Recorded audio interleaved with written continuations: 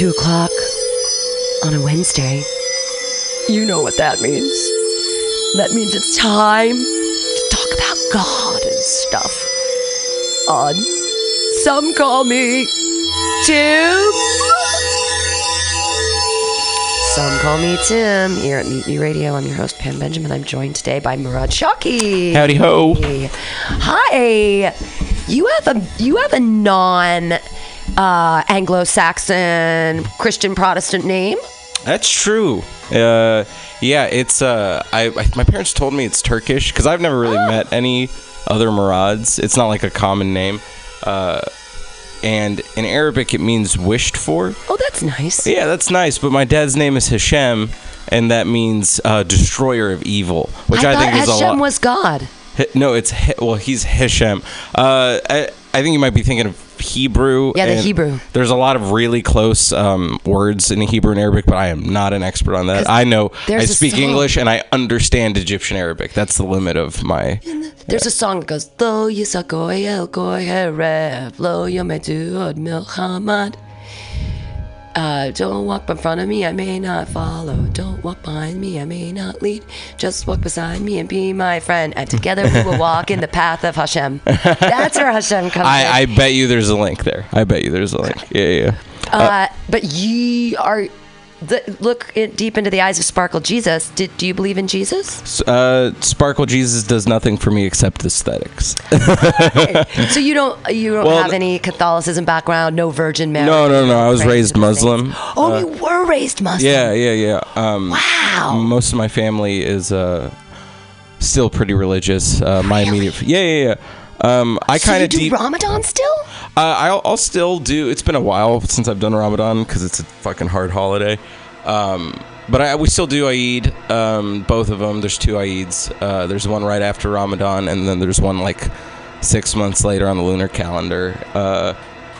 But I deviated from the faith from like probably by the time I hit the 6th grade because my sister blamed media's representation for why she got away from it because it was always associated with a lot of negativity. Terrorism. Oh yeah. I was totally made that connection between terrorism and of course and Muslims, which is horrible and xenophobic. But also racist the guy who orchestrated that attack had a really good plan and the plan worked. So that his whole goal is what's happened now. So it fucking worked. Right. Anyway, yeah. So your sister blamed the large scale. Yeah, the negativity she always felt this because to a degree because I've been used to being one of the only Muslims somebody knows or being one of the only Arabs somebody knows. Sure. And there is and it's hard to blame them. I had a Japanese ex-girlfriend and I asked her about Japanese shit all the time. It's just something humans do. Right. So after a while you feel like you're associated with negativity and that can be draining. That's not why I deviated though. For me it was a logic problem. It was just you're telling so when I learned about Hajj, in Arabic Egyptian dialect it's Hag, but most people say Hajj.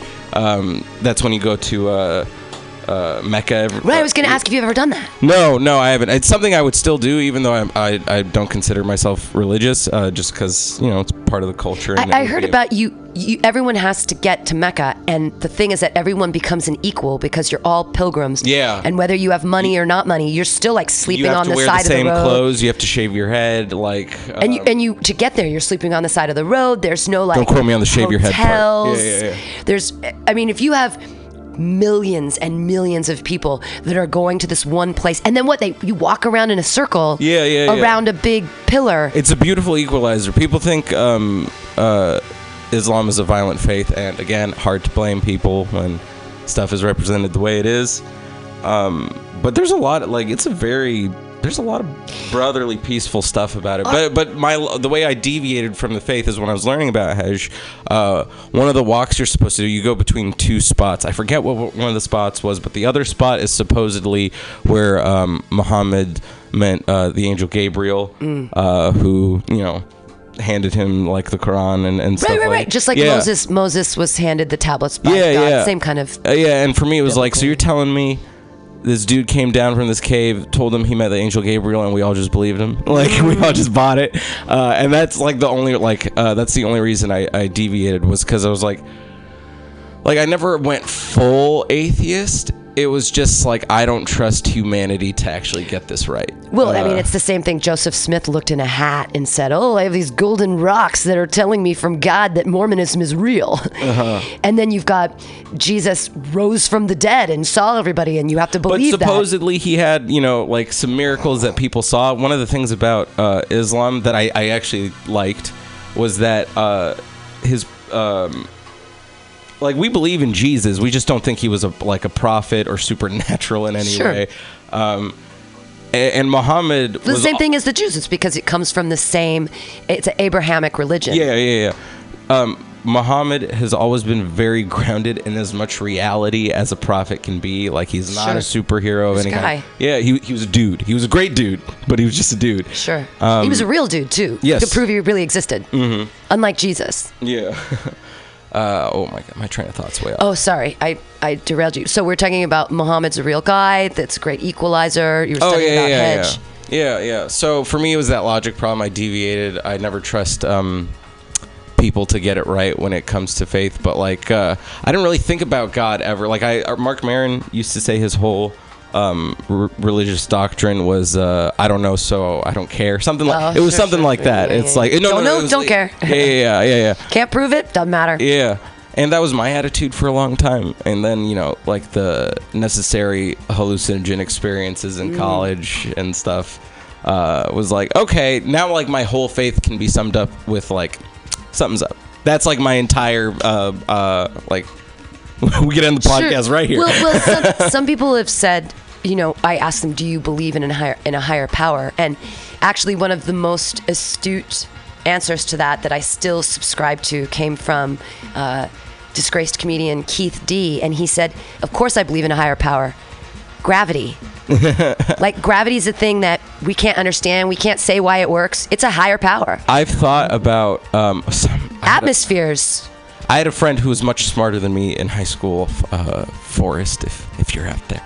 I can't. Apparently there's a term associated with this, but for a long time I was like, God might be more. If we think of God as this all-knowing brain with an agenda that's running the universe, with a human agenda. Yeah. It's fuck. It might be easier. It's easier for me to conceptualize a God that's more like an engine. It's not. It's just something that's moving. Right. Sure. I think linking God to closer to something like physics, a black hole. Yeah. God's that. A black hole. Yeah. He's infinite mass. Yeah. Compounded upon itself. Mm-hmm. I don't know. Yeah. Mm-hmm. That's the other thing is I believe in higher powers because black holes exist. Mm-hmm. Do they? I mean, we say theoretically we found them. Whatever. That's a higher power. How is it that all mass can be condensed into? Yeah. No. It's I heard some crazy person say God doesn't even know where God came from, and I was like, I kind of see it. I kind of get it. I don't know. It's too. I also like that Neil deGrasse Tyson quote of the universe is under no obligation to make any sense to you. Yeah. Sure. Yeah. That's a good way to really feel. That's a good way to feel refreshingly powerless. Exactly, refreshingly powerless, because otherwise we seem to think that when I enjoy the infinity of higher power thought in that way, because it makes me feel so insignificant that when I try to make things significant in my life, it's fuck you. You are so insignificant. Mm-hmm. Your problems are the problem that you think you're having in the grand scheme of everything is really nothing. It's less than nothing. Yeah, for me, I have to make myself remember that the end goal, not the end goal, but at a primal level, the end goal of existence is to keep existing. So if I have a problem, it's nobody so one of the things that got me over the hump of finally being able to do stand-up really regularly is that I had those horrendous, humiliating, story-worthy bombs that I had so feared going into it. And then I woke up the next morning and nobody had shot me in the head. You know what I mean? Sure. Yeah, it was just oh, okay, so I keep surviving. I'm not in jail. I'm not I didn't make an enemy. I didn't like. Yeah. Okay. Sure. Yeah. So yeah, that's how I contextualize my problems. But hey, it makes sense. I mean, you don't go home and pray to Allah. Oh, I don't pray to anybody. Did you ever do the 4 times a day with the little mat and the? Oh, it's 5 times a day. It's 5. Yes. Wow. What times? I can't name all of them, but there's because Maghrib is in the evening, and so it's like one is at like fucking 5 a.m. and then the other one's like at 10. I could never be a Muslim because I cannot be awake at 5 in the morning. If I couldn't believe in a God that would want me to be awake at 5 in the morning to pray. Well, no, but the religion makes a lot more reasonable compromises than you'd expect. Like Hajj, you know how like everybody's supposed to do Hajj? Yeah. It also says in the Quran, if you're old or sick or like you won't be able to provide for your family, no sweat. No sweat. Don't worry about it. And it's I from what I understand, this is my mother's interpretation because that's how I learned. And from what I understand, some of that same logic applies to prayer. Like get them in, but like, hey, life's life. Sure. Yeah. But then I guess a lot of people who are super religious do it because it makes them feel better about themselves. Like if they are religiously subscribing to 5 prayers a day, they're like, I'm a good Muslim. I am practicing Islam the right way. I feel good about that. Have you ever been to the Middle East? No. Yeah.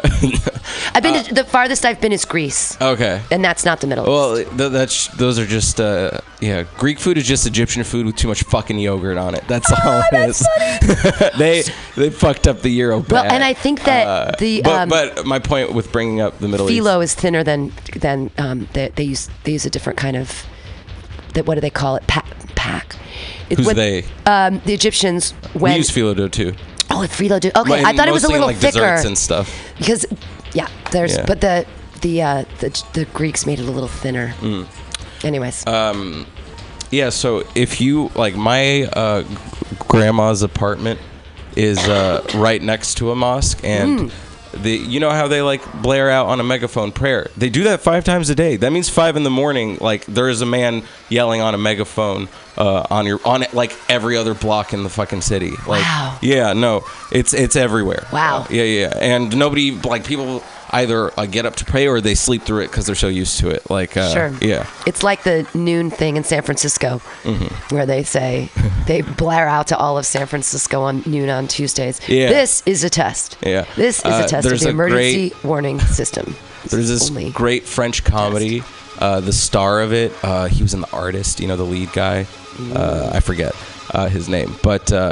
He's like an incompetent James Bond. It's like OSS 117.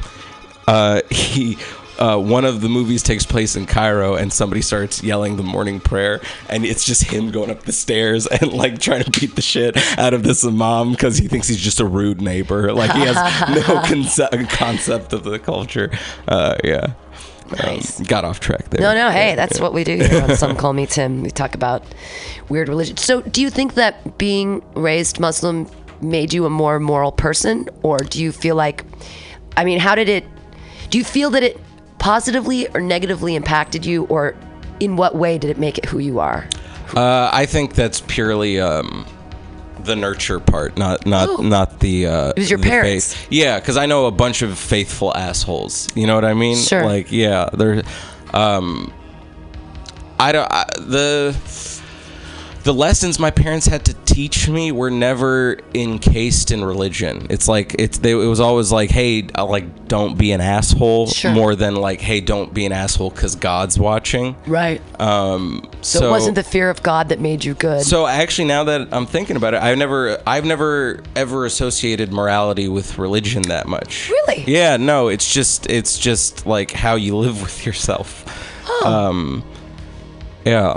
I think that's probably one of the reasons why I like failed to actually but like never got really into the religion was because I never saw it as like a field manual for living life or something sure. like that. Oh wow. And like now, like I listen to these podcasts and some of them are about lessons in the Bible, and you understand a bit more about how maybe the people who put the Bible together were telling these like allegories based on like thousands of years of human experience on what to do and what not to do in life. Like maybe adultery, like don't commit adultery, isn't from, they're not really, maybe it's not really from God. Maybe it's because nobody's had any written record for thousands of years, and like the Bible's the first one, so there's a bunch of these like greatest hits info like on how to like live your life. Do you see where I'm coming from? Absolutely, and I think it's a way to make systematic racism exist, because of, you know how the story of Jacob and Esau. I actually don't. There's a couple stories that in the Bible, in the Old Testament, specifically talk about the creation of the Islamic religion, and there's two places. One is with Abraham, because before his wife Sarah had Isaac when she was 92, he had Hagar was his slave woman, and he had a baby with her. And then when Sarah got pregnant with the chosen people, he sent her away to another country. He said, get the fuck out of here with your kid. And supposedly that's why it's an Abrahamic religion. That was the start of that, like the branching off. Yeah, I mean, absolutely. Like, also, there's a thing because lovely people here in the Bay Area are so eager to be woke, they kind of make some exceptions that they normally shouldn't, which is like, we're all down to clown on Christianity because there's so many obvious horrible things in it. Yeah. Islam is fucking flawed, like any other religion. I got called an Islamophobe by a white chick in my senior year at college. For what did you say? I'm trying to remember now, but it was a white chick. She's the moral. Yeah. The voice of and also morality. a lot of people think I'm Jewish. Like a lot of people just see the hair and see the white skin and are like, oh, this guy must be a Jew. I have like 5 minutes on anti-Semitism. Sure. Which is, that's the thing, because I look ambiguous. Like, even when I'm in Egypt, I don't really look like a ton of other Egyptians. Sure. So I get to experience like the whole palette. Right. People are like, fucking American. Yeah. You know, I would say like people can't quite nail down just how to hate me. Right. So funny. Yeah. So they have to like experiment with it. So it was some conversation. I was actually commenting on how it makes me uncomfortable for people to be always so consistently welcoming to Muslims and alienating to Christians, because it's like one of the whole reasons Trump's president is because we forgot the whole fucking middle of the country. And whether or not you agree with their faith, like, you're being respectful to one that they only see in the media as blowing everything up. Sure. And being disrespectful to the one that is their entire, like, their whole city goes to church every Sunday. So I get annoyed when people are disrespectful of Christianity, unless they're equally disrespectful to Islam. You know what I mean? Sure. That's why I like Ricky Gervais. He shits on all of them. Sure. Like, he is. That's What the fuck is it? I don't understand why we're like, I don't like the Jews, or I don't like the Christian. It's like, what? Have we moved past this question of morality, or whose morality is better than others, or like? I get it. The religious right in the middle of the United States is like, gays are bad and abortion is bad, and we're over here like, family planning is good. But they think that they're right, and they think that we're wrong. Well, it's the Louis bit. Louis got it so fucking right, which is like, he's like pro-choice, but pro-life people literally think you're killing babies. Right. How mad can you get at people who think you're killing babies, even if you think they're dumb? That is motivated by a good thing. Like, sure. It's tough. It's really fucking tough. Well, and I mean, if you look at the 1900s, before we had laws, like, children were just little workers, and they had tiny little hands, and you put them in you're 6? We're hiring. We need to make We're hiring. I love your tiny little hands. Stick them inside this machine. Those little nimble fingers. Yeah. Oh, you lost a hand. Well, you're just a kid. You're fine. Yeah. Like, shake it off. Like, I hate how people think Islam is such a violent religion. Jihad, I hate how people think of the word jihad, because jihad just means to do something good. Jihad means something good? To do something good. Wow. Yeah, and how did we turn that into holy war? Here's how it happened. There are examples the Quran gives of what jihad is, and jihad can be like helping out someone in need, help this, help that, or defending your homeland. And then terrorist groups who used Islam for their own purposes were like, you know what, we're entitled to all this. So really, we're just defending what's ours. So this is jihad. Yeah. So it hurts me when people associate that with violence. But at the same time, last time I was in Egypt, we were going to this super ancient fucking mosque, and they wouldn't let my mom and sister in behind me because it was only for men. Because they only had the back room for the women, which is how most mosques are. Right. It's a smaller room for just women, and they said it was because people were praying inside. Mosques are like churches where they let homeless people in and stuff. I went in, it was just a bunch of people sleeping on mats, and it was like, and they were just lying to also, like, again, not every Muslim is like covered head to toe in like hijab and niqab and all that, like burqa stuff.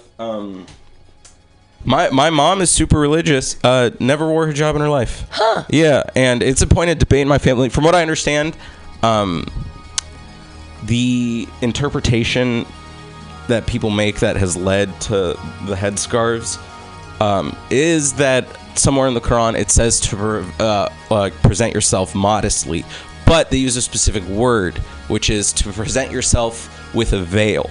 And some people take that literally, and some people take that metaphorically, which is like because the word could be used in either context. Sure, absolutely. It's not exactly the same veil meaning as it is here. Right. It could be a literal piece of clothing, or it could just be like, you know, have a barrier of decency when you're dealing with people. Absolutely. Yeah. So, so my sister, who's not religious, and then my mom, who is religious, they're not wearing hijabs. They're wearing like Western clothes. They don't mind if a little bit of their chest is showing, you know. Sure.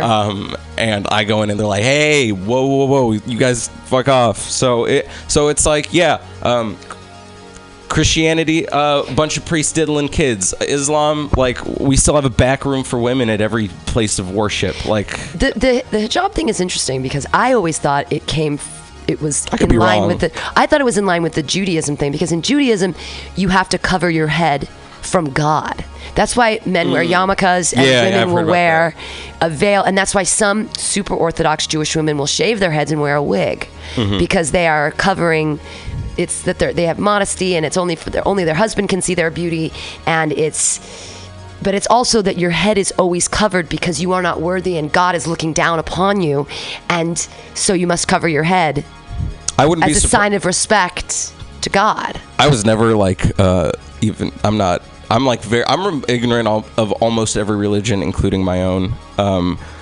So I bet you there could be a tie in there. That's the way it was always described to me growing up, and those were all the arguments. Because I have a lot of family who do wear hijabs, and like that is a classic dinner table debate when we're there. And it's just like, it's my parents and sister here, and the rest of them are in Egypt. Like everybody else is in Egypt. So there is that. Wow. Yeah. So we have that like Western Eastern conflict too. How many times have you been to Egypt? Probably like 18, 19 times. Wow. Yeah. We used to go back every year. Now it's every 2 or 3. Now it's like every 2 or 3 years. You're like 25. You're very young. I'm 23. Oh, 20. I was going to say. Damn. So you were going as a baby. Yeah. Oh, yeah. It was like, because it was like that we were lucky to have the means to actually go back regularly. And we have a place there still. Oh, cool.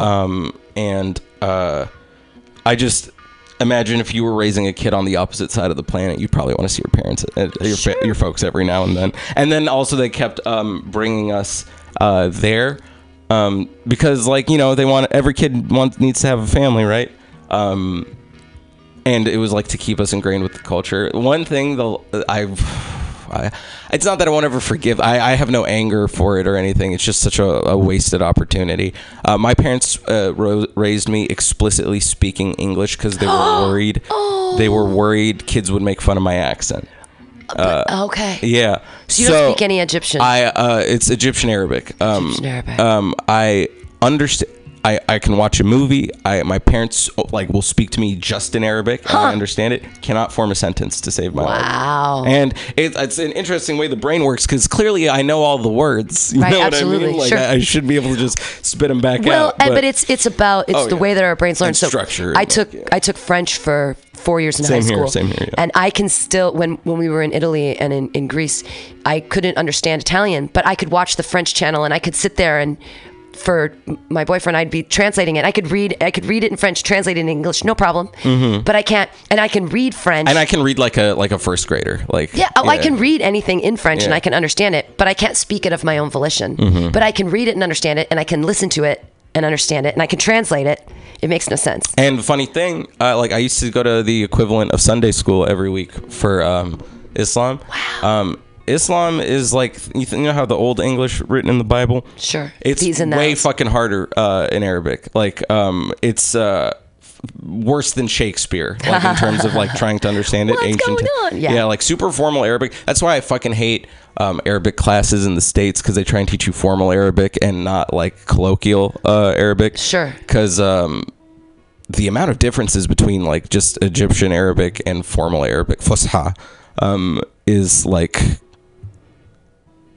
It was fucking useless. So I never even could really take a class to help me get in. Like it's on like my butt. Like if I die not being able to speak Arabic, I'm gonna be real sad. I'm gonna try and get a private tutor because they're really cheap. Like you Skype them and you're paying it's really cheap. That's cool. Well, honestly, anybody should, if you're looking at like if the language you're learning to learn is in a third world country, just find someone on Skype. That's a really good idea. Yeah, no, it's like seriously, like I'm pretty sure for $5 an hour you can get like a good Arabic tutor. That's so great. Yeah. What's your favorite Egyptian food dish when you go back? Well,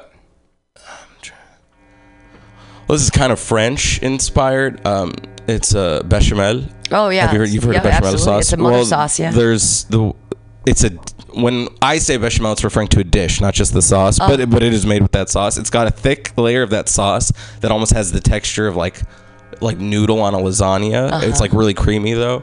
And then there are a bunch of noodles with like ground beef and tomato sauce. Or if sounds like moussaka. Yeah. It's kind of like that. That might actually be like, because sometimes you can just take out those noodles, throw an eggplant instead. Is that moussaka? Moussaka, yeah. Moussaka has the bechamel and it has beef. Yeah, okay. I'm used to like my own set of lingo for dishes. So sometimes I'll go to Arabic restaurants here. I'm like, what's this? I was like, oh no, my mom makes this. Okay, like I just didn't realize the name. Yeah, I really like that. There's this. I don't know how it hasn't caught on. If any VCs are listening, this shit would take off. I think there's the Egyptian fast food. Besides McDonald's and Burger King or Burger King or Pizza Hut. There's no letter P in Arabic, so it's Pizza Hut. It's Pepsi. There's no letter P in Arabic. In Egyptian Arabic. Okay. I don't know about other dialects. I know like we have a similar alphabet to Farsi, and they have one. I'm pretty sure. Sure. So it's called kushari. And what kushari is like you'll see like almost like a Chipotle layout for like an ingredient of each thing, but it's all like okay, it's like rice, lentils, noodles, like fried onions, a bunch of like spices and stuff like that, and they assemble it at the speed of light in front of you with like a scoop, and it's just this bowl of carby goodness that like you eat it like. I heard Anthony Bourdain, I think he described it as it sits in your stomach like a sack of quarters, which it doesn't mean nauseous or anything. It's just like, I'm full. I don't have to eat for like a week or something like that. Yeah. And I really like that. Also, there's this, like, I don't know if it's Mediterranean. I don't know if it's Egyptian. I think it might just be Egyptian. Oh my God, what is it called? We have our own spin on pizza. That is incredible. Imagine like a really, really thick phyllo dough with a fuckload more butter, and with like toppings that can either be like what you might see on a pizza, except with more local stuff, like different cured meats and stuff like that, or it can be dessert. Fatir, it's called fatir. Or you can get a dessert version, which will be like covered in honey and powdered sugar. It'll fuck you up. It is so good. I want it right now. Awesome. Yeah, fatir is like a real good. Someone needs to make that here. Yeah, no, there are untapped Arabic food markets. Absolutely. Definitely. One of the things I learned about Egypt food-wise is that they celebrate the pigeon. Yeah. Which is my grandma makes squab. pigeon. Yeah. Yeah. And the French do as well. So the French and the It's not Egyptian. bad. It's just small personal pan chicken. Right. But it's just so funny because here in San Francisco, they're dirty. little rats with wings and we don't eat them. We're like, oh, they're gross and disgusting. And when the apocalypse comes, I'm going to eat these mission pigeons. They're fat. They have all their little feet. Like, don't eat a tenderloin pigeon. That's gross. Like it has heroin in its belly. But a nice mission pigeon. You get high eating a pigeon from the tenderloin. Oh yeah, I bet. It's like cocaine pigeon, but it's like eating crack pigeon. But if you eat a nice mission pigeon, they're fat, their feathers looks good, they probably don't even have as many lice. Yeah. Pigeons are delicious, they're little squabs. And it's just funny that the Egyptians and the French have both recognized and believed that. Well, the logic for the dirty animal thing, the logic for us not eating pork is that like your body's a temple and pigs are dirty. Again, this is also like secondhand from my parents' interpretation, which my parents are pretty punk rock for Egyptians, so it might not all be true, but I know Islam got that wrong, because even if they're dirty, those damn things are so smart. Like why are we disrespecting the pig? The pig is a beautiful animal. They're amazingly smart little buddies and delicious. I ate a lot of bacon too. I ate a lot of bacon. I didn't eat bacon until I was 18 though. My first time eating bacon, a bunch of college kids looking at me at a diner like, "Oh, dude, try it," and it was like burnt to a crisp. Ooh. And I was like, "You like this is the big deal. These burnt meat crackers you white people have been making memes about for a decade." Burnt meat crackers. Yeah, That's but cute. then I had like less destroyed bacon. I was like, Sure. "Oh, okay, yeah, I got it." Killer. I had a question about. So the Jews don't eat shellfish, and I understand that because. I don't. Contextually. So shellfish are bottom feeders. Oh. A lobster is basically like a sea cockroach. Yeah, no. So I don't like thinking about. I love lobsters, but it's like that's just a water spider thing. Yeah, like, and they eat whatever's on the bottom of the ocean, and what's on the bottom of the ocean? Dead things. So there's scavengers, they're carrion scavengers. There's this very famous, and the Chinese fucking love it. One of my buddies goes to China for work, and they have these restaurants where the first floor is a water tank, and there's things in it, and they pull it out and they kill them. And so this is the kind of thing where they bring a fish, and it's still like at the table, but they've deep fried its body, and you're like, how is this possible? This is really cruel. Also delicious. But there's these crazy huge crabs with these enormous claws that are like 40-pound claws, and they are farmed or picked up in the Indian Ocean, and the Chinese love them. And now why? Where are they? They're at the mouth of the Ganges River. Now why would they be there? Because the fucking Hindus, the Ganges River is a magical river, and the best thing that you can do is bathe in it and float your dead in it. And they put all their dead bodies. It's the most magical thing you can do, and that's where you're supposed to take people when they die, is you put them in the Ganges River. And so what happens? They float to the bottom, and then these huge... These great crabs eat them, and then... the Chinese eat the crabs. So I think that the reason that the Jews don't eat the shellfish is they don't believe in eating the dead, that somehow it's eating dead people. Yeah, it's all health conscious. All health. Don't eat dead people. They just didn't have the best science back then. And because they didn't have refrigeration, and shellfish and fish. If you're sitting right there and you take a shellfish and you take it out and it's like quack, quack, quack, quack, quack, and then you boil it and kill it and eat it, awesome. But if you let it sit for a day and it's dead, it's like eating a mussel that isn't fresh. It's like if you open an oyster and then don't eat it right away, it's going to taste gross. Like you have to do something where you have to cook it or eat it live, because once it's dead, it's like kind of disgusting. It starts to denature too fast. Like the protein turns into garbage. Do you know what I mean? Like what's the word I'm looking for when you decomposition? And the decomposition affects the flavor. Whereas sometimes decomposition enhances the flavor, like with game birds. If you kill them and then you let them hang for 3 days.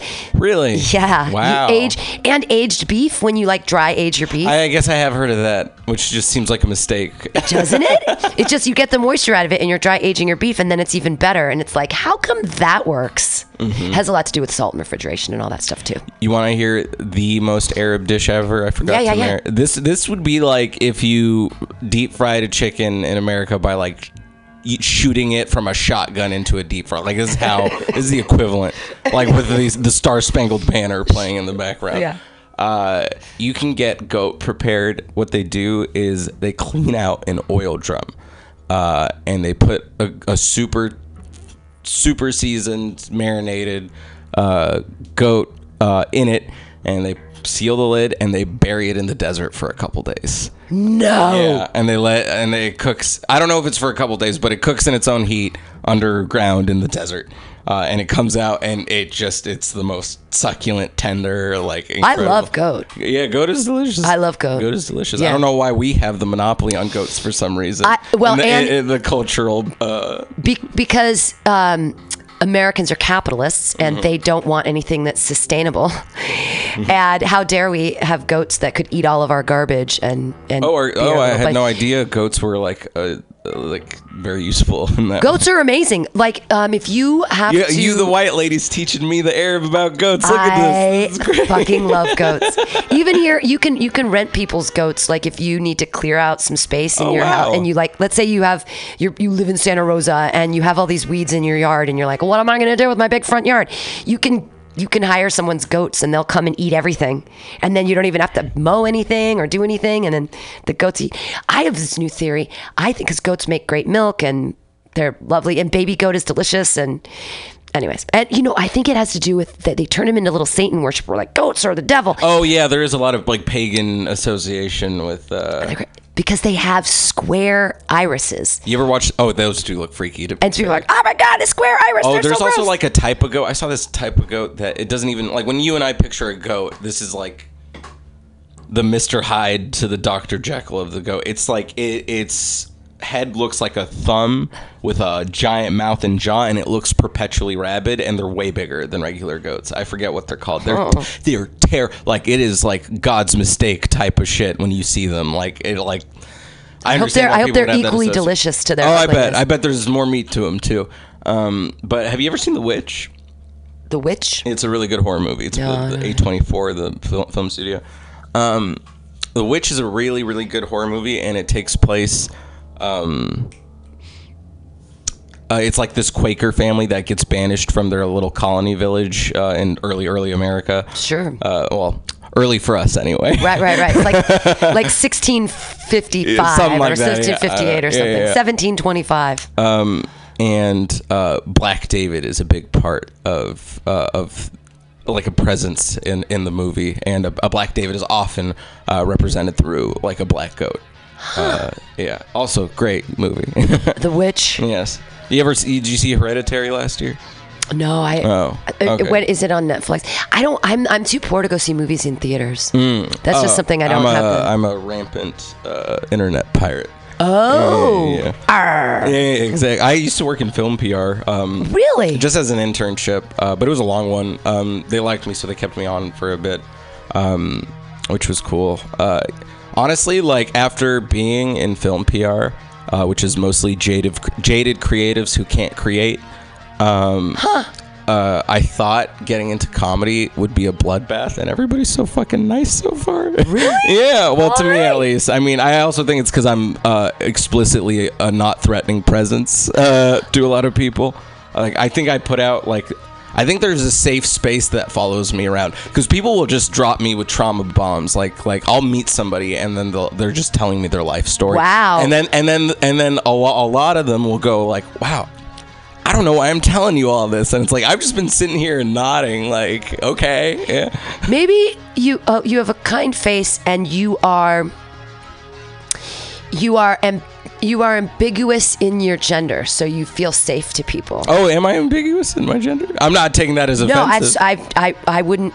I would feel when I'm in a space with you, I wouldn't want to assume anything in any direction. I've had someone I was attracted to described me as metrosexual. Which was an unfortunate misunderstanding. You have curly black hair, so you could be of African descent. I am. But your skin tone is really light, pale. So it's confusing. But you have, and you dress really together, and you present. So it's like, I wouldn't want to say. I wouldn't want to assume anything, which is why safe spaces might follow you about because I don't, and you don't have a toxic masculinity that says like, I'm a fucking dude, and you don't like come out the gate with dick jokes. So I don't know that I've ever like legit. I don't know that I've ever really hit on a person, really. See, so that's why... Like, I will flirt if somebody else starts it. And, like, I know when someone starts it. A lot of people don't. I know when people do. It's like, I'm not gonna pick up on any fucking double entendres or insert meaning where I want meaning to be. It's like, all right, you want to talk, we can talk. You know what I mean? Like, but I've never, like... It's always so confused me. How are bars great places to meet people? I think they are. Are they really? Some say... meet people like me and you hang out, sure, but like... I don't know. I've never had... again, also, like, everybody... Like, people card me before I even get a drink because they're sure I'm, like, a kid trying to get one over on them. Sure, well, yeah. So I probably am not, like, the guy at the bar. But you're only 23. I mean, come on. It's good that you look like... Some people say raise the bar. Some people say lower the bar. I have Pharrell syndrome, I think. What's Pharrell syndrome? He looks forever young. Pharrell, yeah. Forever young. This is going to pay off in, like, 10 years. Oh, absolutely. Well, black don't crack, but you're not even really black. Yeah, so I have got a whole bit about how, like... I'm trying to work it in. I haven't put it in yet, but I've had 3 separate homeless people after I give them money tell me to stay black. Wow. and they always look at me like they know my secret or something like that. And it's like, sure, dude. I've also been to 2 separate White Castles where a black person very confused and intensely asked me if I was mixed. Wow. Yeah. So I get the anti-Semitism. Kids used to call me the N-word all the time in high school. Really? Well, yeah. Oh, yeah. I have a new bit about that. What about? I mean, what would you come back? Because I was the only African American at my high school. Well, what's a slur for Egyptian people? What would we call that? Pyramid builders? Well, that just seems like we'd have a great work ethic. Right. Exactly. Pyramid builders. But unfortunately, I have to say some very bad words right now. What is an Egyptian slur? It's just modified black slurs. So Dune Coon. Oh wow! Never heard that before. I tried. Wow, that is pretty. Wow. Honestly, delightful rhyme scheme. A delightful rhyme scheme. Also, the term coon has changed over time in that it used to be any black person was a coon, but now I've heard from my African American buddy that a coon is actually a person who negates, like they have a mask on, they're black, but they pretend they're not black. Almost like a derivative of Uncle Tom. I see. Is what I've been told is the new coon term. So if you're a dune coon, wow. The main one, though, that's the fun one. The main one is sand nigger, unfortunately. And I just thought that was Arabs in general. Also, stripping a house for copper wire is called Arabbing. What? I learned that from The Wire. I didn't even learn that from like life. I learned that from like watching The Wire. It's called going Arabbing. Because they know the value of copper? I think we're associated with scavenging. But the thing is, so I only really started taking comedy really seriously. Well, I always took it seriously, but I never could get over the hump where I was doing it on a regular basis until like very late last year. But I like the first time I did stand-up, I was 17. Wow. I did it a couple times in high school. I did it a couple times in college. And I used to have a bit about how I got invited to a Facebook hate group called I Hate Sand Niggers. And the main...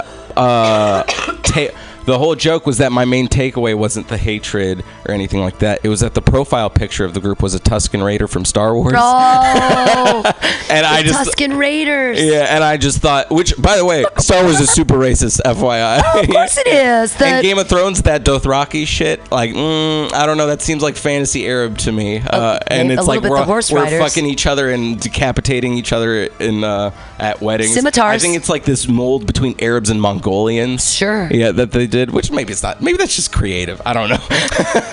Like, I'm not in a rush. I used to be. I am still social justice oriented. I do not consider social justice warrior a bad thing to be. But some people are motivated by the wrong things. I went to a cushy liberal arts school. Where'd you go? Well, so first I went to Missouri. University of Missouri, for the journalism school, because I did journalism since I was like in the 8th grade. Where is that, in St. Louis? No, it's in Columbia, which is equidistant between St. Louis and Kansas City. Okay. And it's this literal, it's like if Austin was lame. Okay. Yeah. It's like a little liberal bastion in the middle of... it's a college town. It's a massive college. Sure. It's like 30,000 students, including post-grad or whatever. It's like there's a Bible Belt, but this is like the pierced nipple of the Bible Belt. Like it has a Pride Festival. Sure. Yeah. Okay. But the whole problem with that was that every journalist that would come and speak to us would just be like, oh yeah, best job in the world, hardest job in the world, also you'll never get a job. And it was like I got into journalism because I loved movies and music, and I loved writing reviews for my school paper and stuff like that. Sure. But people don't really care about a 22-year-old's opinions on movies. They'd rather hear at least a 22-year-old who went to film school, or just a director who's good at writing articles that doesn't make movies anymore. You know what I mean? Right. Like, sure. they're looking for a voice that can also write, not somebody who's just trained in that. And everybody was like, oh, you should just speak Arabic and cover wars. And I was like, I don't want to do that. Like, yeah, right? No. So eventually it was just like, okay, well, I can spin journalism into PR, and PR is a reliable job. And I think it'd be better to be in San Francisco, like where my family is. And so you left the Bay Area to go to Missouri. Mm-hmm, and everybody was very confused why I did that when I got there. Because I'm sure it was more expensive than a state school as well. I mean, it was still way fucking cheaper than a lot of schools. The three best journalism schools, as far as I understand, are like undergrad are like Northwestern, Syracuse, and University of Missouri Columbia. Wow. It's the first ever journalism school. Wow. In the country. Wow. Not the world, I don't think. It would be weird if it was the world. But so I transferred back here. So and then I went, and this. Did you go to SFSU or did you? No, I went to USF. Which embarrasses me. Why? Because I have no respect for my fucking alma mater. Or I mean, it's a Catholic school. It's a Jesuit. I'm sorry. Is there? I didn't know there was a difference between. I don't know that Jesuits there is. I'm just telling you what I know. That could be the same thing. I don't know shit about. So you went to a all private the sects school. of Christianity. I have no nothing about. Right. Like Jesuits, Lutherans, Presbyterians. Yeah. All I know, like Catholic has bad PR, so like I understand Catholicism. I understand Catholicism and guilt and some of the differences there, but all the other ones just blend into a pile for me. Sure. Except that they think that they're right and everything. Yeah. I mean, we all think we're right.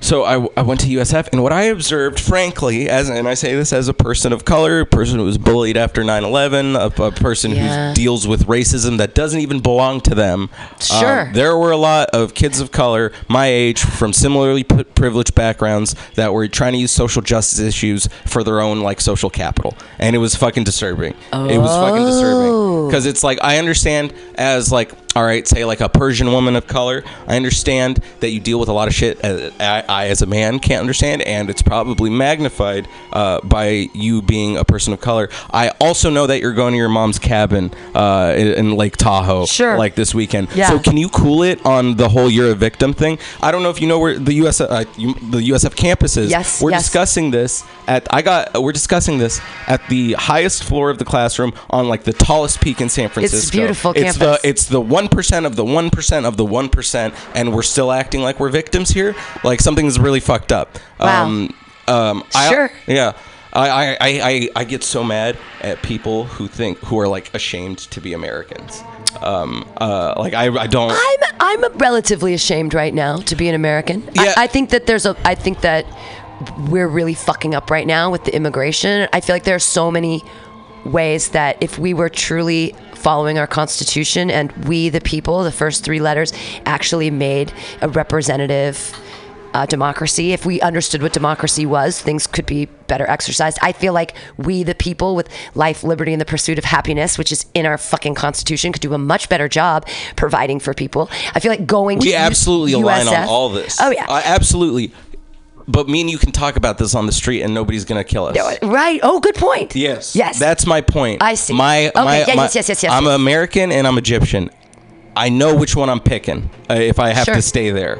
Right. And I think because so much is going wrong right now, I think people need to remember that they're still pretty fucking lucky. We could get killed in China we could be disappeared in China or put in a prison camp for having something like this. I used to do PR for this tech PR agency, and we had a lot of different clients, and some of them were like, people just trying to make some like office app, something that's going to make workers' lives easier. It's like a little, to try and make some money. Slack or some any of people those, were companies like facial recognition. For China. Yeah, well, so it wasn't for China, Chinese it was for people here. look the same. But because I had to keep a close eye on biometrics for pitching my client to journalists, and I had to actually pay attention a lot. Do you know the extent of the biometric program in China?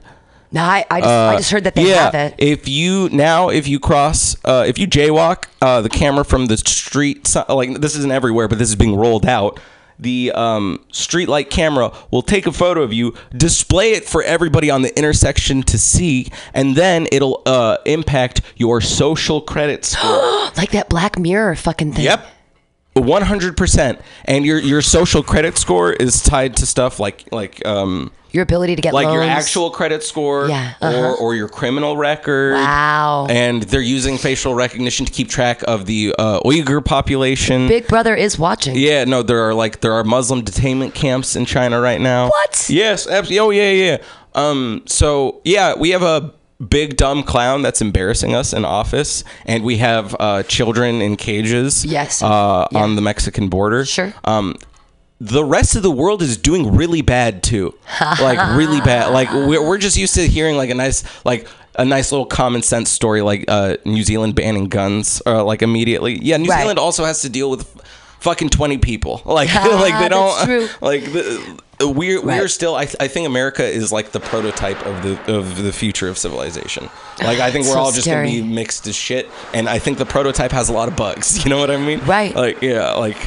But I'd still rather be here. So. Well, and free speech is pretty amazing. And until they start clamping down on free speech, that's when I'll really freak out. But then it's, what can I say? If they close down free speech, I'll be like, I can't say anything. They're gonna come kill me. Yeah, that's why I think like Facebook and Instagram and like any social media platform that passes a certain point of power should be regulated like airwaves, like radio, or like because I got out of Facebook for 8 years. I got back into stand-up comedy. You can't survive without Facebook. Well, you'll never get booked. Yeah. You don't know where the shows are. So I had to reinstall this creepy app that keeps track of all my fucking data, just so I can pursue the occupation that I want to. So what do you need fancy data scrubbing for? No. The Facebook Messenger app is really creepy. I hate Messenger. Yeah. And then they make you use it. They force you. And they just made me update it today. And now I don't understand the update. I couldn't even figure out how to make a message. Updates on its own. Like it's so. I had no idea. Today I was trying to make a message on my pad. I had no idea because I had to update it. And I'm like, why? Why do we have to update? Why wasn't it good enough before? Why do we have to keep changing? Who needs a job so badly that we have to have all these fucking updates? Why? Everything worked fine. My Hotmail worked fine. My Hotmail's been working fine since 1997. People like to iterate. And now I have to have this new thing. It makes me crazy. The reason why people iterate on shit they don't need to iterate on is because they need to justify their paycheck. Right. Like my parents have worked in tech. Like the whole reason I'm here is because like my dad started a software company in Egypt that had the first ever African business partnership with Apple, actually. Wow. And then he went on vacation, and his secondhand man did a hostile takeover while he was gone. But my mom landed a job with Apple's, which is what brought us over here. Sure. So they've been in tech forever, and they are so anguished by how much garbage there is now. Yeah. Because when Steve Jobs died, they mourned. They actually mourned. Because he's the reason why we're here. Right. But also because he had a common sense. And if he could see what his products had become, sure. So what is this fucking pen we're selling? If he just saw all this, and it's just oh no, these are a bunch of people who want to keep working at Apple and need to justify their existence by improving on perfect products. And when you improve on a perfect product, you just ruin it. Absolutely. Yeah. I hate Apple products now. Make it big, make it small, turn it into a watch. Now you have to make it bigger. Now it's tiny. You got to have the iPhone 10, and you got to have the this and then that. And I have a Samsung Galaxy, and I chose it because I wanted a good camera, because I want to get good clips. I wanted a lot of storage space. I wanted a good processor, yada, yada, yada. I have Trump hands. I can't fit this fucking phone in my hand. If I would buy a human-sized phone if I could. This is stupid. Like this is. I have a dumb phone still, so mine is tiny. Yeah. I don't. Mine doesn't connect to the internet because my life isn't interesting enough for me to constantly be in social media. I mean, there's just it doesn't. I don't. Also, my social media of choice. Am I running along? Or? No, you're fine. Okay. My social media of choice, and I didn't even realize it was social media forever, was Reddit. It is Reddit. I've been using Reddit for like a decade. Reddit is really beautiful for like discourse. Right. And for if you feel depressed and sad and you write that in Reddit, people will actually be supportive. It's it's a really interesting community. And it's anonymous. That's what people always thought. Like, so PlayStation for a long time thought like maybe we should attach real names to all our users so they won't feel like they can just call someone the N-word when playing Call of Duty or whatever. Sure. That's like a 13-year-old in Taiwan is doing that, by the way. But what you see on Twitter is a bunch of real names attached to accounts, and then the ego comes in super hard. Sure. And that's why I think people are scumbags online. On Reddit, everybody's anonymous and weirdly honest. Yeah. And for me, the reason I never got into social media, and I'm only getting into it now for the sake of comedy. For the sake of comedy. Oh man, I just blanked. Why are you involved in Reddit? Oh yeah. Anytime I tried using Facebook or Instagram before, it was like, this is boring. This is what you want to do with your free time? Yeah. Look at pictures of food and trips and shit like that. Right. I would rather be on Reddit seeing like some dude trying to kick flip between buildings, or like some dude eating a stupid spicy chip, or like some like, I know you see a lot of that on social media, or like people, like if you have a hobby and there's a subreddit for that hobby, it's incredible. Like, if you're a sports fan and you go to the sports subreddit, it's a bunch of people your age talking about it. So there are memes, and there's like and it's like a great. It's like, it's fantastic, but like social media is just noise. I used it the other day because I've lost my sense of smell and taste, and I used it for research to find out what the fuck is going on, and then I learned there are tons of people this has happened to. And they were talking about how they've been dealing with their life since they've lost, and that the empathy and the sympathy out there is really nil. Like, even from doctors, people are like, oh, you can't smell or taste anymore, you're fine.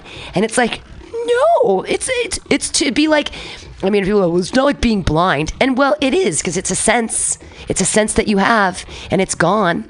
And so I found a lot of like solace in Reddit, because people were talking Everybody's about had your problem 100 times. Yes. Yeah. And I was like, oh my God, this is something that other people are dealing with. I felt it's like the best WebMD. I've looked at symptoms and straight up cured shit with Reddit. Sure.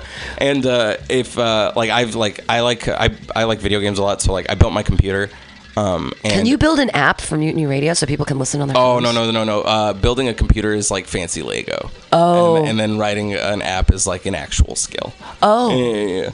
You just have to know what the good Legos are, and then you buy them and you put them together, and it's not that hard. Oh. But like my computer would turn on, but the operating system wouldn't boot, or something. It was some problem like that. And I took a picture of it and I put it on Reddit, and somebody was like, "Oh, looks like your motherboard battery has some dust under it. Try clearing that out." And then it just worked immediately. And that's it was like, awesome. Yeah, you just get a little. Yeah. Exactly, and it was working immediately. It was something that small. I can't remember exactly. Wow. Yeah. And thank you, Reddit.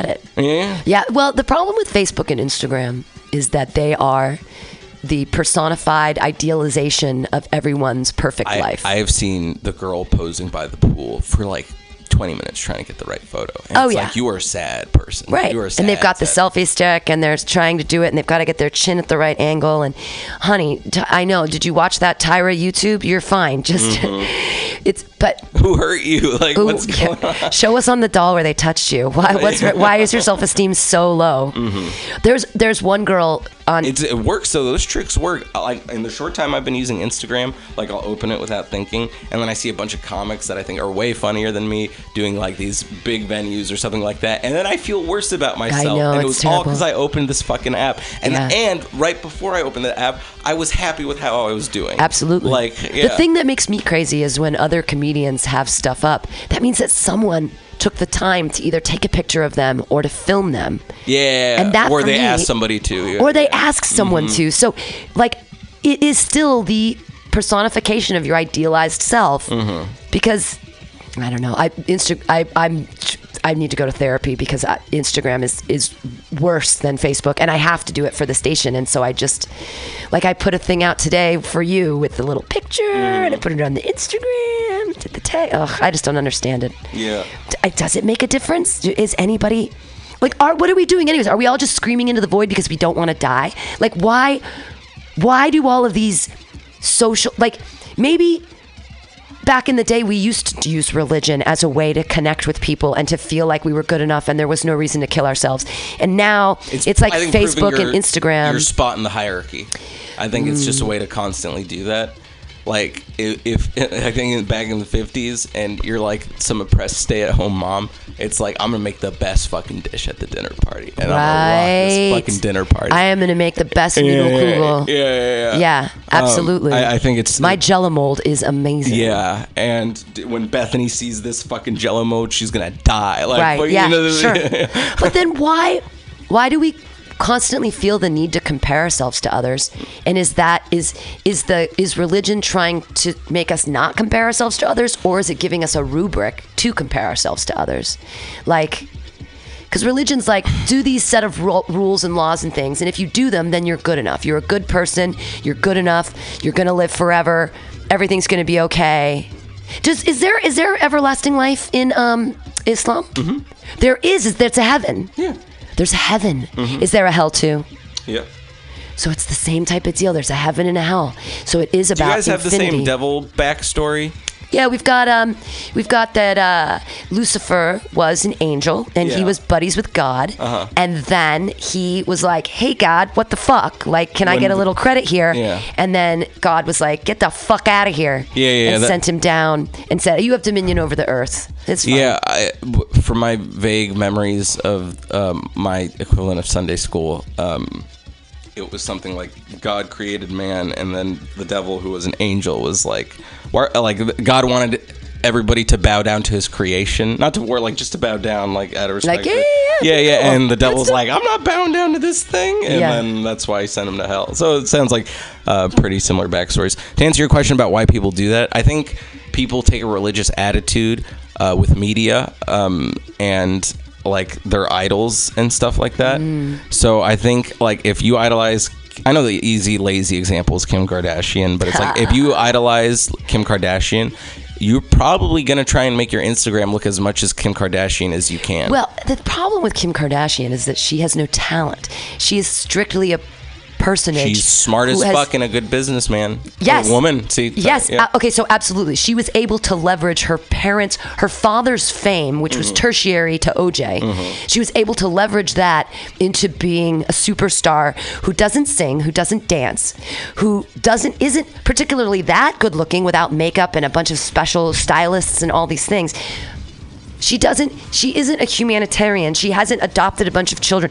How has she improved or added to any sort of realistic art or entertainment? She hasn't. She's a personage. But she, like, I mean, you could probably call her like a leader on like the social media is one of the most important. She's an influencer. Yeah. Which is a new thing. I know. I worked in PR. I worked in video game PR. All I did was deal with influencers. And what makes them an influencer? Jesus was an influencer. Muhammad was an influencer. Kimmy in fucking Missouri should not be you know what I mean? Like, yeah, but it's like, so it's this thing called like parasocial relationships, where it's like, you spend so much time, I've watched thousands of, like, I know he's associated with a certain group of people now, but I've watched like thousands of hours of the Joe Rogan podcast. And because I've spent so much time watching Joe Rogan, I feel like I'm friends with him, but he doesn't know I exist. Right. And that's a parasocial relationship. Oh, okay. And the thing is it turns out, like, so, like, everybody, like, I feel like I know Stephen King because I've read everything that Stephen King's ever written. Yeah. So but that's also I felt literary. like that with Louis C.K. Yeah, like I watched all the shows he produced, let alone wrote, like, and star in. Yeah. His, like, projects and all that. Pootie Tang, really underestimated movie. Yeah. Really, it's a really great. Everybody go out and watch Pootie Tang, written and directed by Louis C.K. And Yeah, so people always thought you had to be Hollywood, be in like a flashy, glamoury show, but then YouTube and social media showed that people just like spending time with people they like. So for video games, the way that happens is, you're familiar with Twitch, I'm sure. Yes. Yeah. Yes.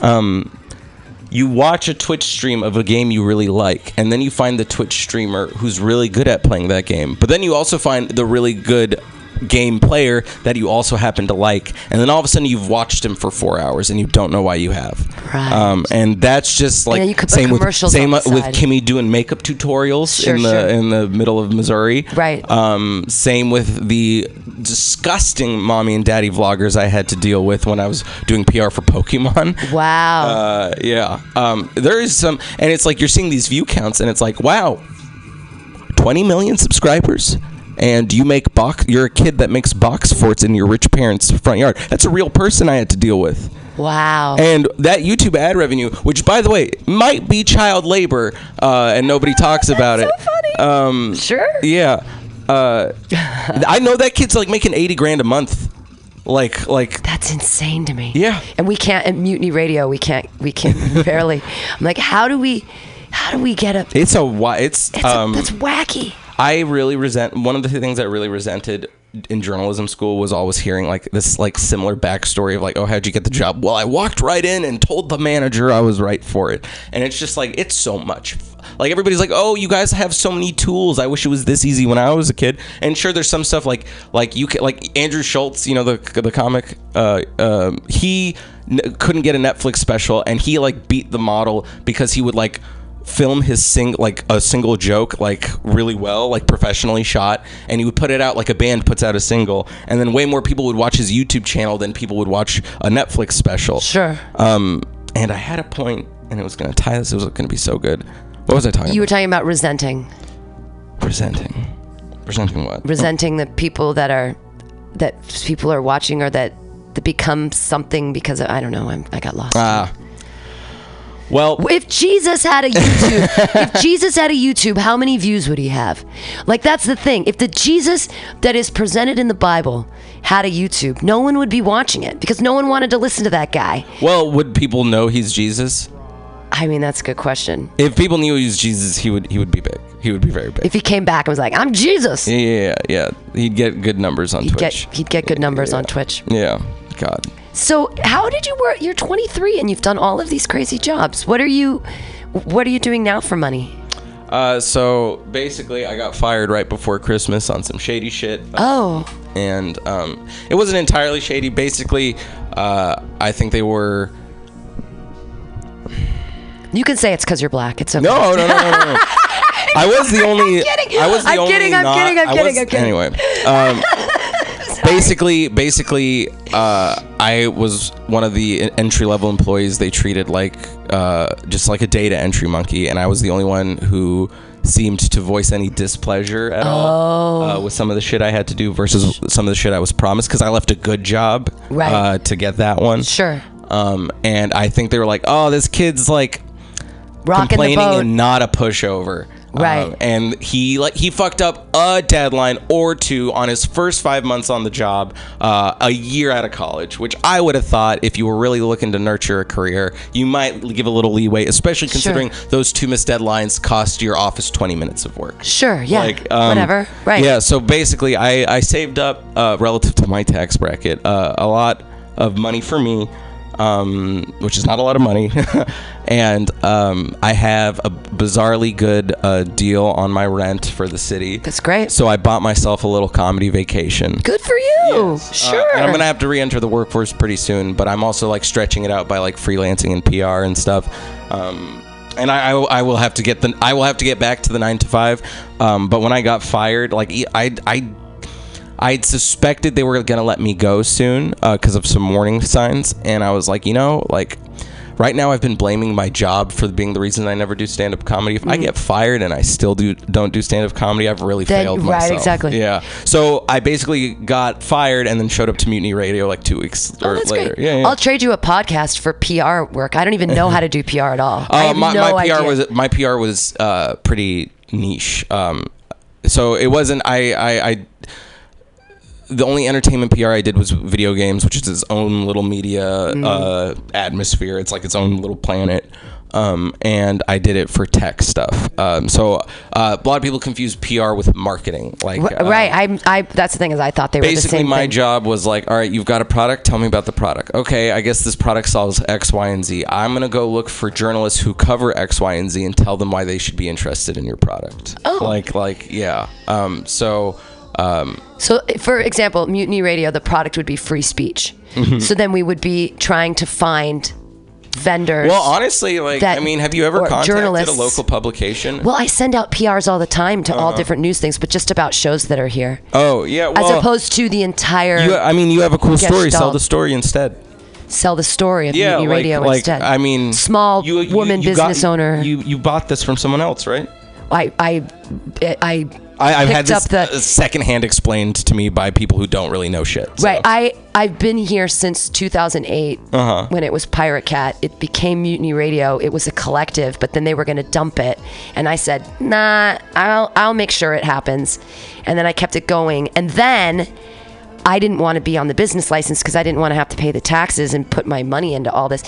And then finally everyone was like, we don't want a business. No one. And I said, somebody please take the business license, because I hadn't paid taxes for 10 years because I was just I came out of grad school and I just didn't, I haven't entered the workforce and blah, blah, blah. I didn't want it. I didn't want to put my name.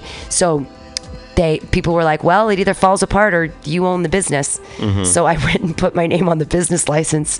So I pretty much inherited a thing that wasn't a thing, that I made a thing that now is a thing.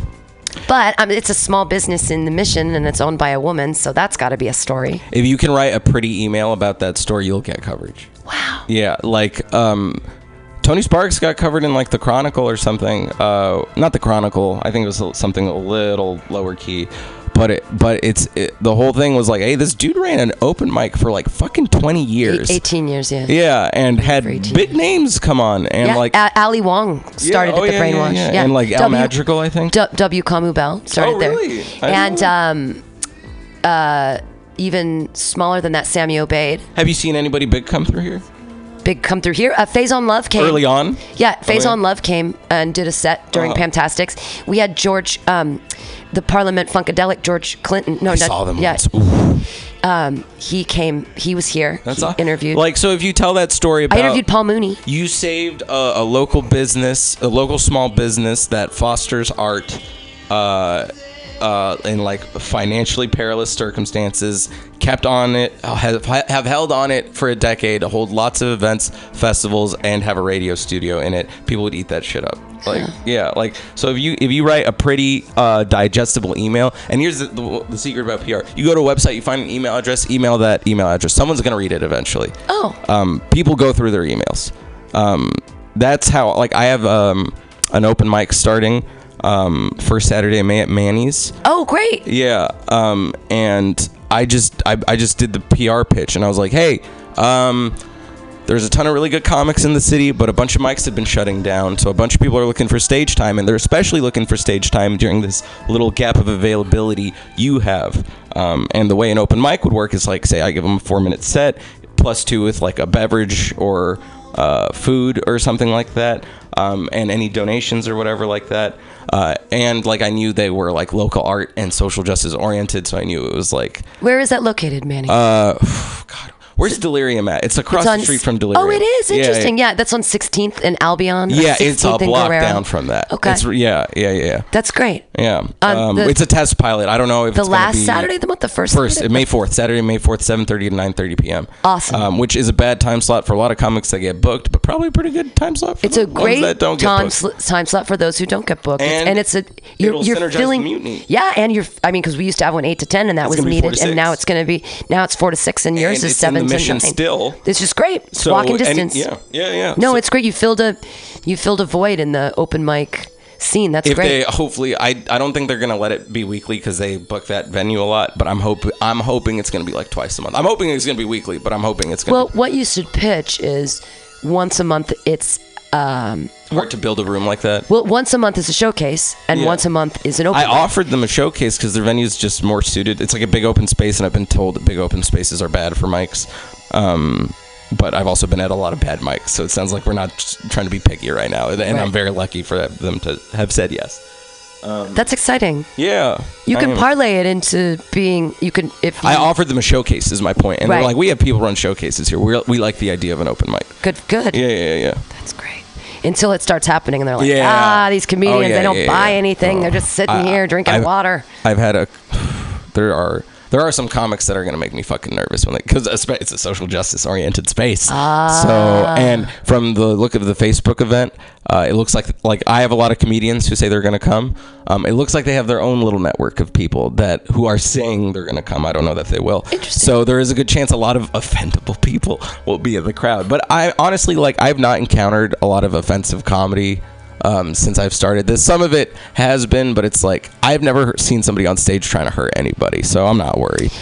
And I'm also a baby, so right. But if they do, then you put the kibosh on it because you're the host. I like how TK says I saw TK at Edinburgh give a disclaimer hey, if somebody says something that is mean or offends you or something like that, don't boo them, don't heckle them, just don't laugh, and then I'll talk to them afterwards. And I think I'm just gonna fucking steal that because that sounds like the right way to deal with it. Sure. Yeah.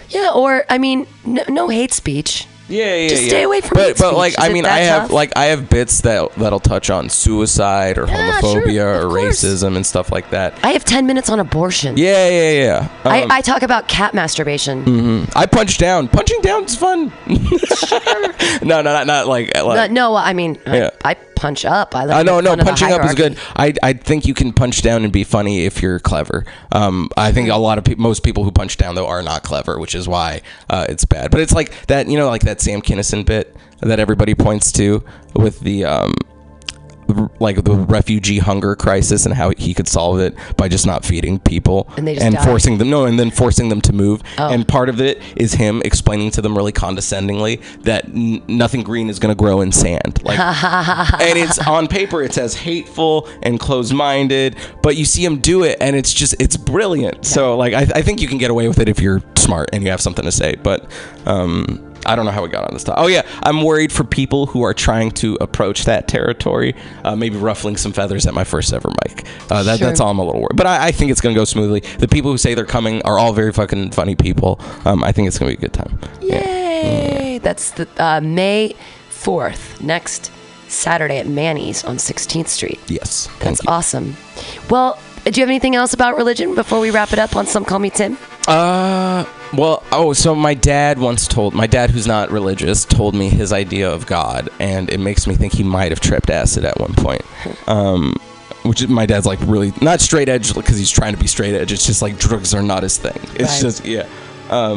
He thinks that we're all God, we're all parts of God, spread out, and that love brings us closer together and hate pushes us far apart, and our whole purpose in life is to get closer together. Oh, yes, and thanks, Dad. I would leave it on that note. Yeah, come together right now. Okay, This was fun. Thank you so much, Marv Chucky, for being here and explaining. We got lay Islam today. That was good. It's the layman's Islam. And sweet. And Sparkle Jesus says, I was not white. Yeah. I'm like Islam for dummies if half of it was torn out and dumped on the street. Yeah. That's what we got. It's perfect for San Francisco. Yeah. Okay. All right, everybody, come go say hi to a comedian near you and be nice to them. Definitely poor comics. We're just a rowdy, sad bunch. Donate to Mutiny Radio. Thanks for listening to Some Call Me Tim. Again, Murad Shaki. You can find him on Facebook. He's there now. What? Yeah. Or on Instagram. Also, there aren't a lot of other Murads that you'll mix me up with. So just, if you even vaguely get my name spelling right, just get the H and the D together and you're fine. Yeah. That's the part that trips everybody out. They're like, how do you pronounce Murhad? What? Okay. And he's really funny. He was on an episode of Pamtastics 3 weeks ago and killed it. And really, really fun stuff. So go to Manny's on the 4th. Check out that open mic. And where else can people see you besides that before we say goodbye? Do you have any upcoming showcases? Actually, all my I only started getting booked recently, and all my shows just happened. Oh, okay. Yeah. But yeah, I got to co-host Delirium on Monday with Kelly Evans. I did Piano Fight I did a cool 420 show that Steven Asifo ran, and it looks like he's going to get that room starting in the summer, and it was amazing. I saw pictures. It was amazing. And what else? I think that's it. I did Upstanding with I hosted Jennifer Lewandowski. It was very nice. Oh, right on. Gracious. That's on Mondays at Evolved SF. I think mine was on a Thursday, but whatever. Yeah. Gotcha. Okay, cool. Sweet. Thanks so much, Ron Shockey. Everybody, thanks for listening to Some Call Me Tim. It's MutinyRadio.sf. We'll be back. Follow us on Mutiny Radio SF on Instagram. And, hey, think about God and shit. And we'll talk to you next week. Another guest every week talking about all kinds of stuff. But we always end up with comedy, don't we? Thanks again for listening. Donate. And we'll see it. This Friday is actually a really exciting Fantastics Comedy Clubhouse because it's not comedy. It's called Snake Church. We're going to be doing some satanic rituals in here, live on air, with a new art project by Jenner Davis. Isn't Greasy going to be here? No, but he should. He should. My buddy Jenner is an amazing artist, and she's going to have the art. She's going to have the space for the next month, and we're going to kick it off with Snake Church this Friday from 8 to 10. But hey, thanks for listening to Mutiny Radio. Bye!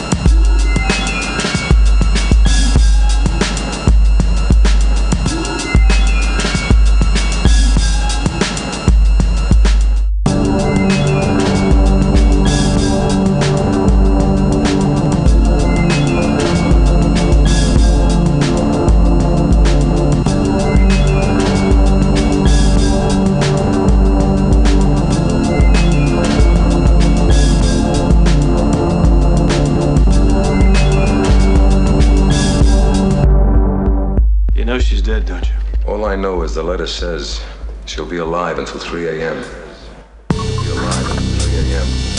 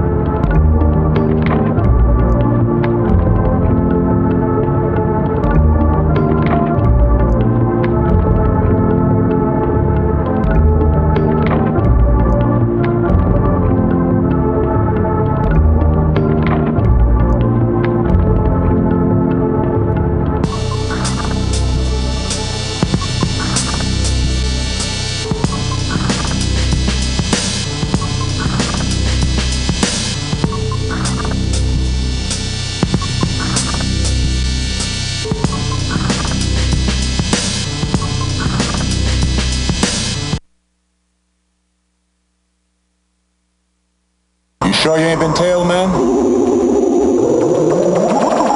Relax.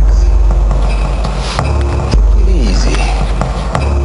It's gonna be all right.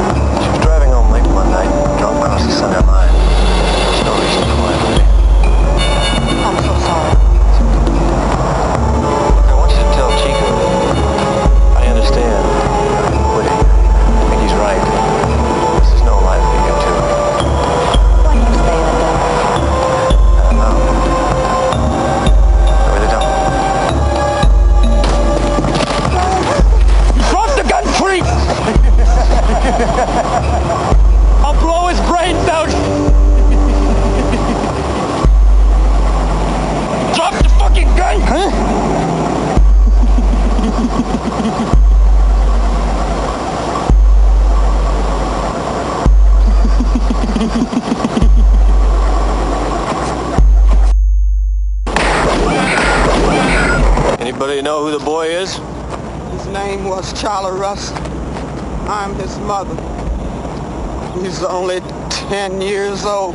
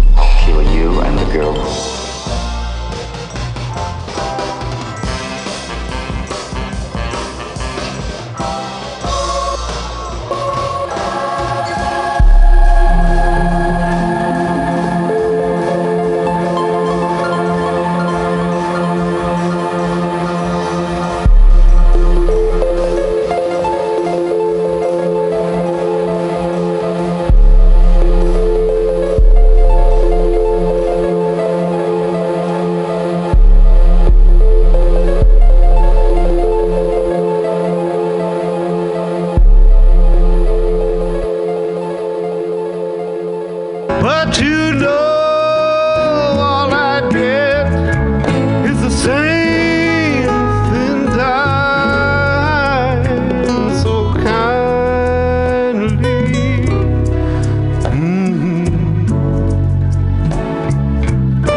Mister, won't you kindly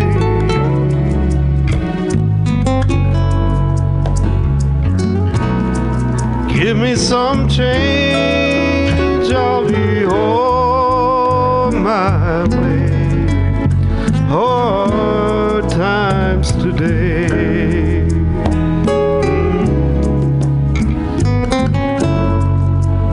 Hard times today.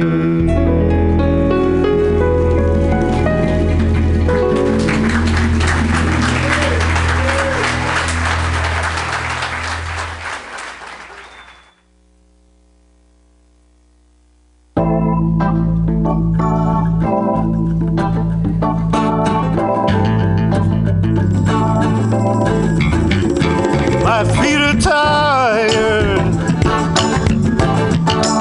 My feet are tired.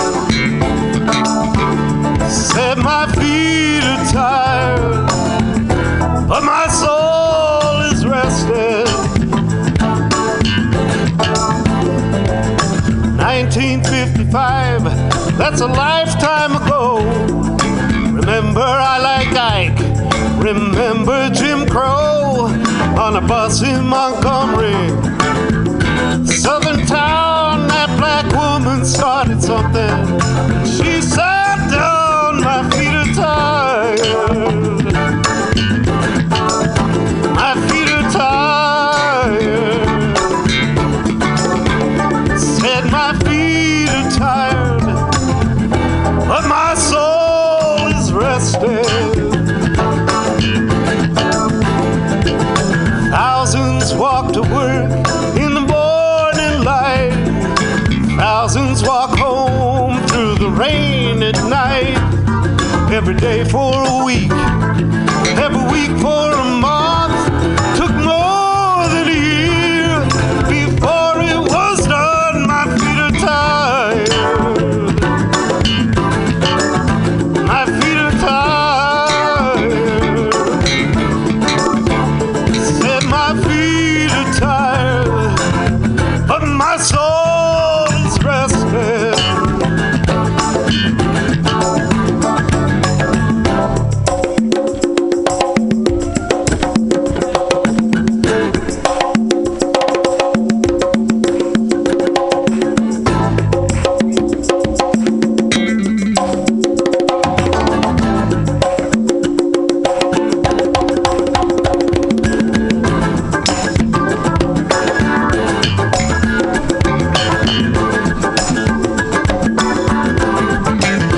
Oh, my feet are tired, but my You know what's better than laughter? soul is rested. Well, it's a cash conch, baby.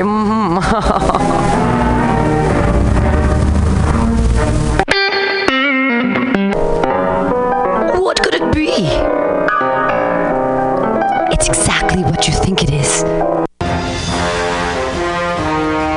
Are you tired of swimming through a sea of podcasts? Are ye on a raft without a paddle? Well, gather around me, sea dogs, and get aboard me pirate ship as we set sail for the seas of MutinyRadio.fm. From there, you can captain your own pirate ship as you sail through over 44 different shows for all of your listening pleasures. They've got live comedy to small business advice, LGBTQ friendly to sports, vinyl to gutter punk. MutinyRadio.fm has the best programming the internet ocean has to offer you. I bet my peg leg on it, or I ain't scurvy shit-faced McRat.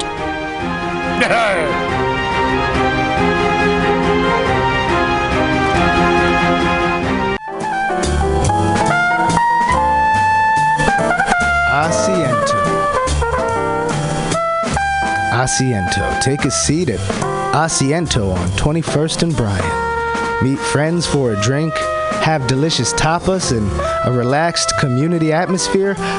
Asiento honestly is a wonderful place. They have incredible bartenders and board games all over the walls, trivia on Mondays, Taco Tuesdays, First Wednesday live jazz, live DJs Thursday, parties. The food is darn good. Special happy hour prices all night long with your Mutiny Radio Comedy Festival ticket, March 1st through 5th. Check out the schedule at www.asientosf.com. Come take a seat. I had a date there and it did not go well. But it wasn't the fault of the place. They're very nice. Asiento.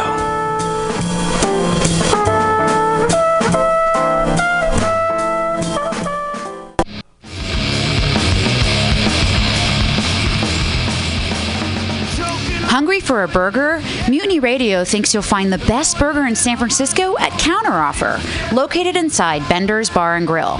Counteroffer's menu aims to please your drunk face.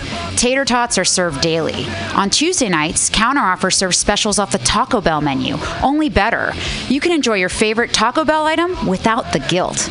Counteroffer uses only fresh ingredients and never store-bought shit. Special ingredients are made from scratch daily, including beans, ketchup, mustard, habanero sauce, and ranch dressing. Counteroffer even serves vegan mac and cheese.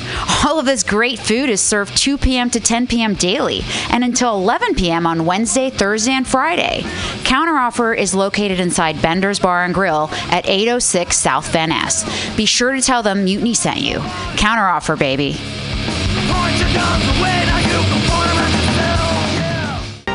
should listen to Mutiny Radio at MutinyRadio.fm. It's a great place to listen to crazy things. Subliminal SF visual and auditory mind control brings you the best, coolest t-shirt and hoodie designs and mind-bending local bands and shows at venues all over San Francisco and the Bay Area. Subliminal SF is here to destroy your sense of normalcy and plant ideas in your skull to make you cooler and a more awesome person. Check out all the badass products at subliminalsf.myshopify.com. That's subliminalsf.myshopify.com and experience Subliminal SF.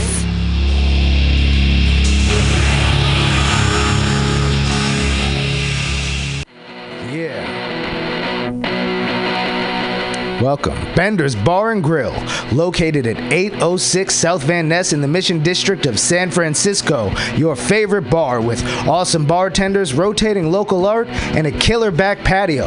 It's a great place to hang out and play one of their 2 pool tables or old school pinball machine with a tasty adult beverage. Live music every Saturday for only $5. Bender's brings you face-melting metal and rock and roll. The last Friday of the month, punk, rock, and schlock delivers super fun karaoke with Aileen. Come on, what's not to like? They even have Counteroffer inside, frying up the tots with sexy hot burgers for your face. Open every day at 2 p.m. Their happy hour goes till 7 p.m. Bender's is proud to be a sponsor of the Mutiny Radio Comedy Festival because they're an awesome community asset to the dirtbags who keep art alive in the Mission. Bender's Bar and Grill.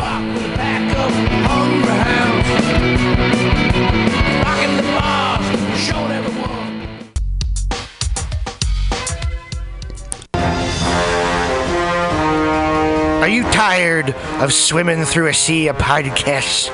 Are ye on a raft without a paddle? Well, gather around me, sea dogs, and get aboard me pirate ship as we set sail for the seas of MutinyRadio.fm. From there, you can captain your own pirate ship as you sail through over 44 different shows for all of your listening pleasures. They've got live comedy to small business advice, LGBTQ friendly to sports, vinyl to gutter punk. MutinyRadio.fm has the best programming the internet ocean has to offer you. I bet my peg leg on it, or I ain't scurvy shit-faced McRat.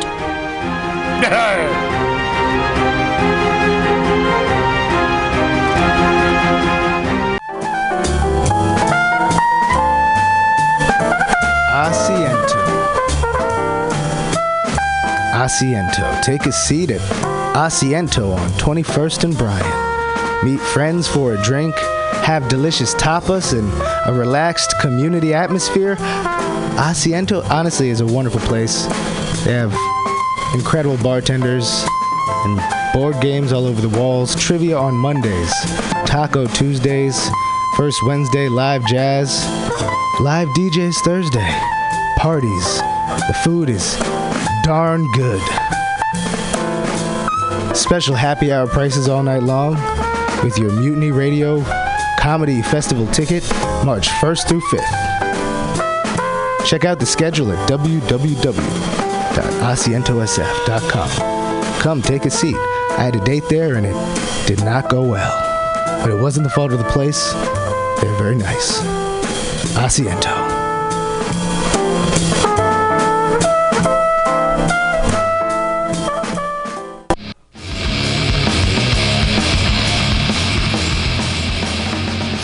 Hungry for a burger? Mutiny Radio thinks you'll find the best burger in San Francisco at Counteroffer, located inside Bender's Bar and Grill. Counteroffer's menu aims to please your drunk face. Tater tots are served daily. On Tuesday nights, Counteroffer serves specials off the Taco Bell menu, only better.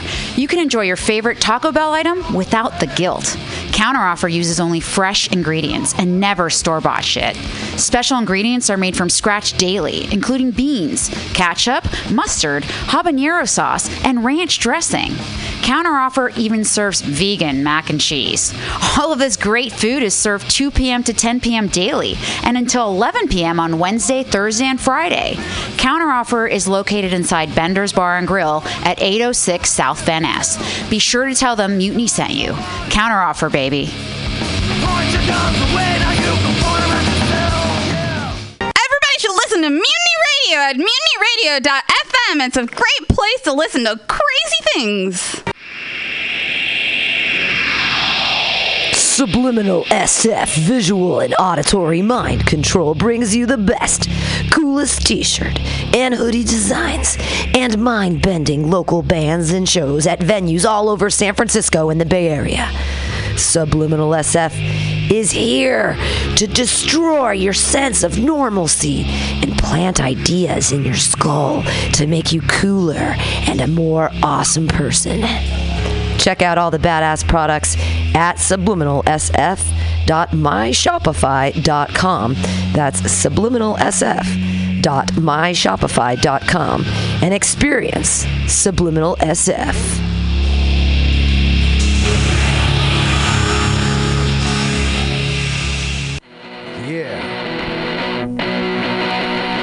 Welcome. Bender's Bar and Grill, located at 806 South Van Ness in the Mission District of San Francisco. Your favorite bar with awesome bartenders, rotating local art, and a killer back patio. It's a great place to hang out and play one of their 2 pool tables or old school pinball machine with a tasty adult beverage. Live music every Saturday for only $5. Bender's brings you face-melting metal and rock and roll. The last Friday of the month, punk, rock, and schlock delivers super fun karaoke with Aileen. Come on, what's not to like? They even have Counteroffer inside, frying up the tots with sexy hot burgers for your face. Open every day at 2 p.m. Their happy hour goes till 7 p.m. Bender's is proud to be a sponsor of the Mutiny Radio Comedy Festival because they're an awesome community asset to the dirtbags who keep art alive in the Mission. Bender's Bar and Grill.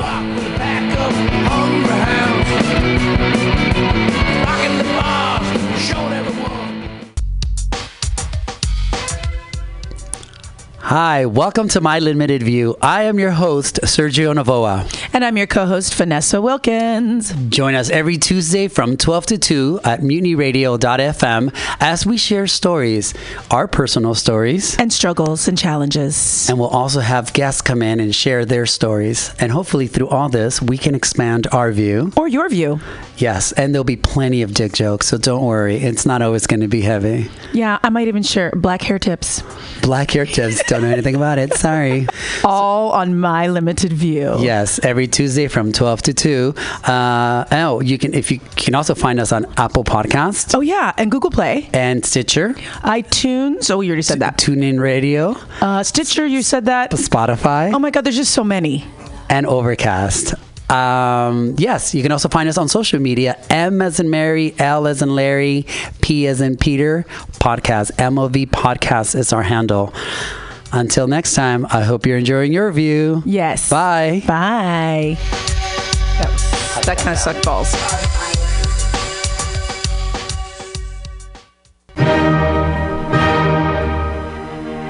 Good evening there, my friends here at MutinyRadio.fm. Chester Cashcock here, and giving you my love and regard as well as movies over there. And I just wanted to let you guys know that anytime I go swimming in my vault of rare coins and piles of filthy cash, I can't help but listen to Pamtastic's Comedy Clubhouse every Friday from 8 to 10 p.m. I mean, if anyone who knows anything about comedy knows that Pamtastics books the best of San Francisco and beyond's underground comics. It's a great showcase, and they have a fun time at Pamtastics deep in the Mission District, where you can laugh off your tushy for a mere $5 every Friday to 10 p.m. And I laugh because $5, I mean, that's what I use to wipe my tushy with. So to laugh it off for a mere $5 is indubitious. But if you can't make it to Mutiny Radio, well, don't even worry. Don't fret at all. You can simply download the podcast post-show and giggle in the comfort of anywhere, like your Aspen summer home on the mountain ridge with the kayak feeling. So all you got to do is just go to podcastics.pcrcollective.org/comedy clubhouse, or you can listen live every Friday from 8 to 10 p.m. as your host Pam Benjamin brings you the best comedy from San Francisco and beyond the universe. And what's better than the universe? It's a cash cock, honey. Yeah.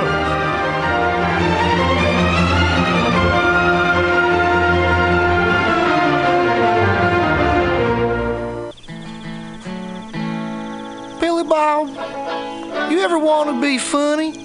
Well, my dogs think I'm funny, Daryl. Well, I mean, you ever want to be like in front of an audience, like other than like squirrels, dogs, and dead peasants? Oh, shoot.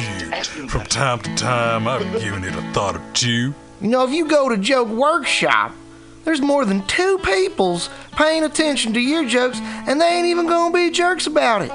Daryl, are you serious? I can get people to listen to my jokes? And they'll even say nice things to you before they tell you how to get improvements. No way. What is this dag-nabbit thing called? It's Joke Workshop. Joke Workshop? Yep, every Monday, 6 to 8 p.m. on the Mutiny Radios. So you're saying I could tell my jokes every Monday from 6 to 8? That's what I'm saying. It's the Joke Workshop Mondays, 6 to 8 p.m. at the Mutiny Radios. Yahoo! $4.99.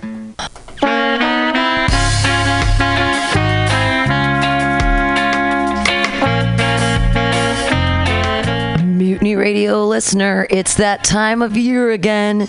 March 1st through 5th, it's time for the 4th annual Mutiny Radio Comedy Festival.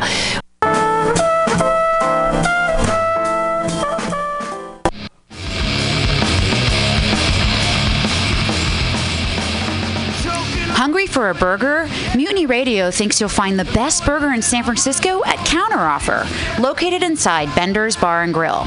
Counteroffer's menu aims to please your drunk face. Tater tots are served daily. On Tuesday nights, Counteroffer serves specials off the Taco Bell menu, only better. You can enjoy your favorite Taco Bell item without the guilt. Counteroffer uses only fresh ingredients and never store-bought shit. Special ingredients are made from scratch daily, including beans, ketchup, mustard, habanero sauce, and ranch dressing. Counteroffer even serves vegan mac and cheese.